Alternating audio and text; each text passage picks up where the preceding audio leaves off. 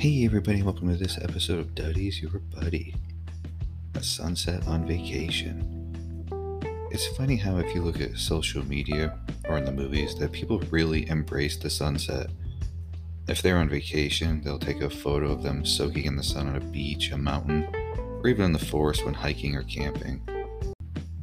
Some couples will even make that heart shape with their hands together and the sun in the center, which is kind of cool as well. They'll say things in the captions like, "I love this sunset with my honey boo boo bear." People also glamorize the sunset when they're retiring. A lot of people will say things like, "When I retire, I'm going to sit on the beach and soak in the sunset every night, drink in hand." Also in the movies, they'll say things like, "Ride off into the sunset," which has a metaphorical meaning to conclude the film's synopsis in a neat and satisfactory fashion. All in all, it means ending on a positive note after a long and successful period of activity. My dad really liked westerns, so I saw my fair share of ride-offs in the unknown sunsets in my family's living room. What about the sun setting is such a magical thing? Is it the different colors in the sky? Or is it the fact that another day has concluded and a new journey will begin shortly after some much-needed rest? I think the biggest question we need to ask ourselves is, why are we only enjoying them away from our everyday lives?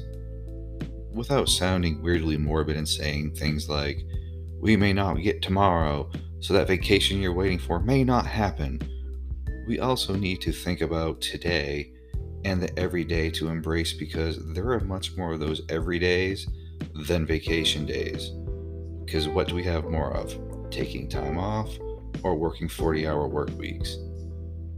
The sun rising and setting every day is a beautiful thing that costs $0 to behold and is something that can be enjoyed everywhere. With that, would it be such a bad idea to take a moment to yourself and watch the sunset, drive to a nearby rest area, or go for a walk, maybe even with a friend, or maybe sit on your apartment's balcony and just enjoy it, take it all in? To me, it's like only taking time to exercise on a special occasion, or only enjoying a person's presence when you're on vacation with them.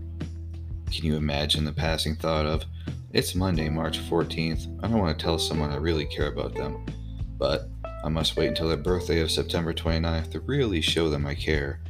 Granted, it's 6 months away, but who shows affection on a regular basis? The answer is no. You can't imagine being that weird about showing appreciation to someone you love. So why wait until special points in time to show appreciation to yourself? In many ways, getting up and doing the daily grind and surviving another day is a good reason to stop and smell the roses, or stop and admire a sunset for a few minutes. Time is a precious commodity that so many of us don't get enough of. It's been said that we are too soon old and too late smart. We delegate these weird times on our calendars to make ourselves and others feel special when we have the time every single day to embrace those magical moments we want to have so badly. We want to tell people that we care, and we equally want to hear that people care about us. Let's put things into a context of seizing the day, a little carpe diem, if you will. How many people listening to this right now, and unfortunately it's probably a lot, have lost someone? I have, you have, we all have.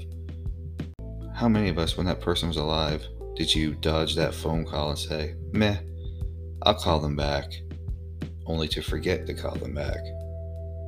How many times, if possible, did you have a day off and think about jumping in the car and driving over to say hey to them, only to bust out a pint of ice cream and think to yourself, "You know, I really could take this time to binge watch this show I've been meaning to see"? On the flip side of all that, how many times after that person was gone did you say, "I wish I would have spent more time with them," or "I wish I would have asked this question or that question," or worst of all, "I really wish I had told that person how much they truly meant to me"? Sunsets happen daily, not just on vacation. Enjoy them now, because we may not always have them later.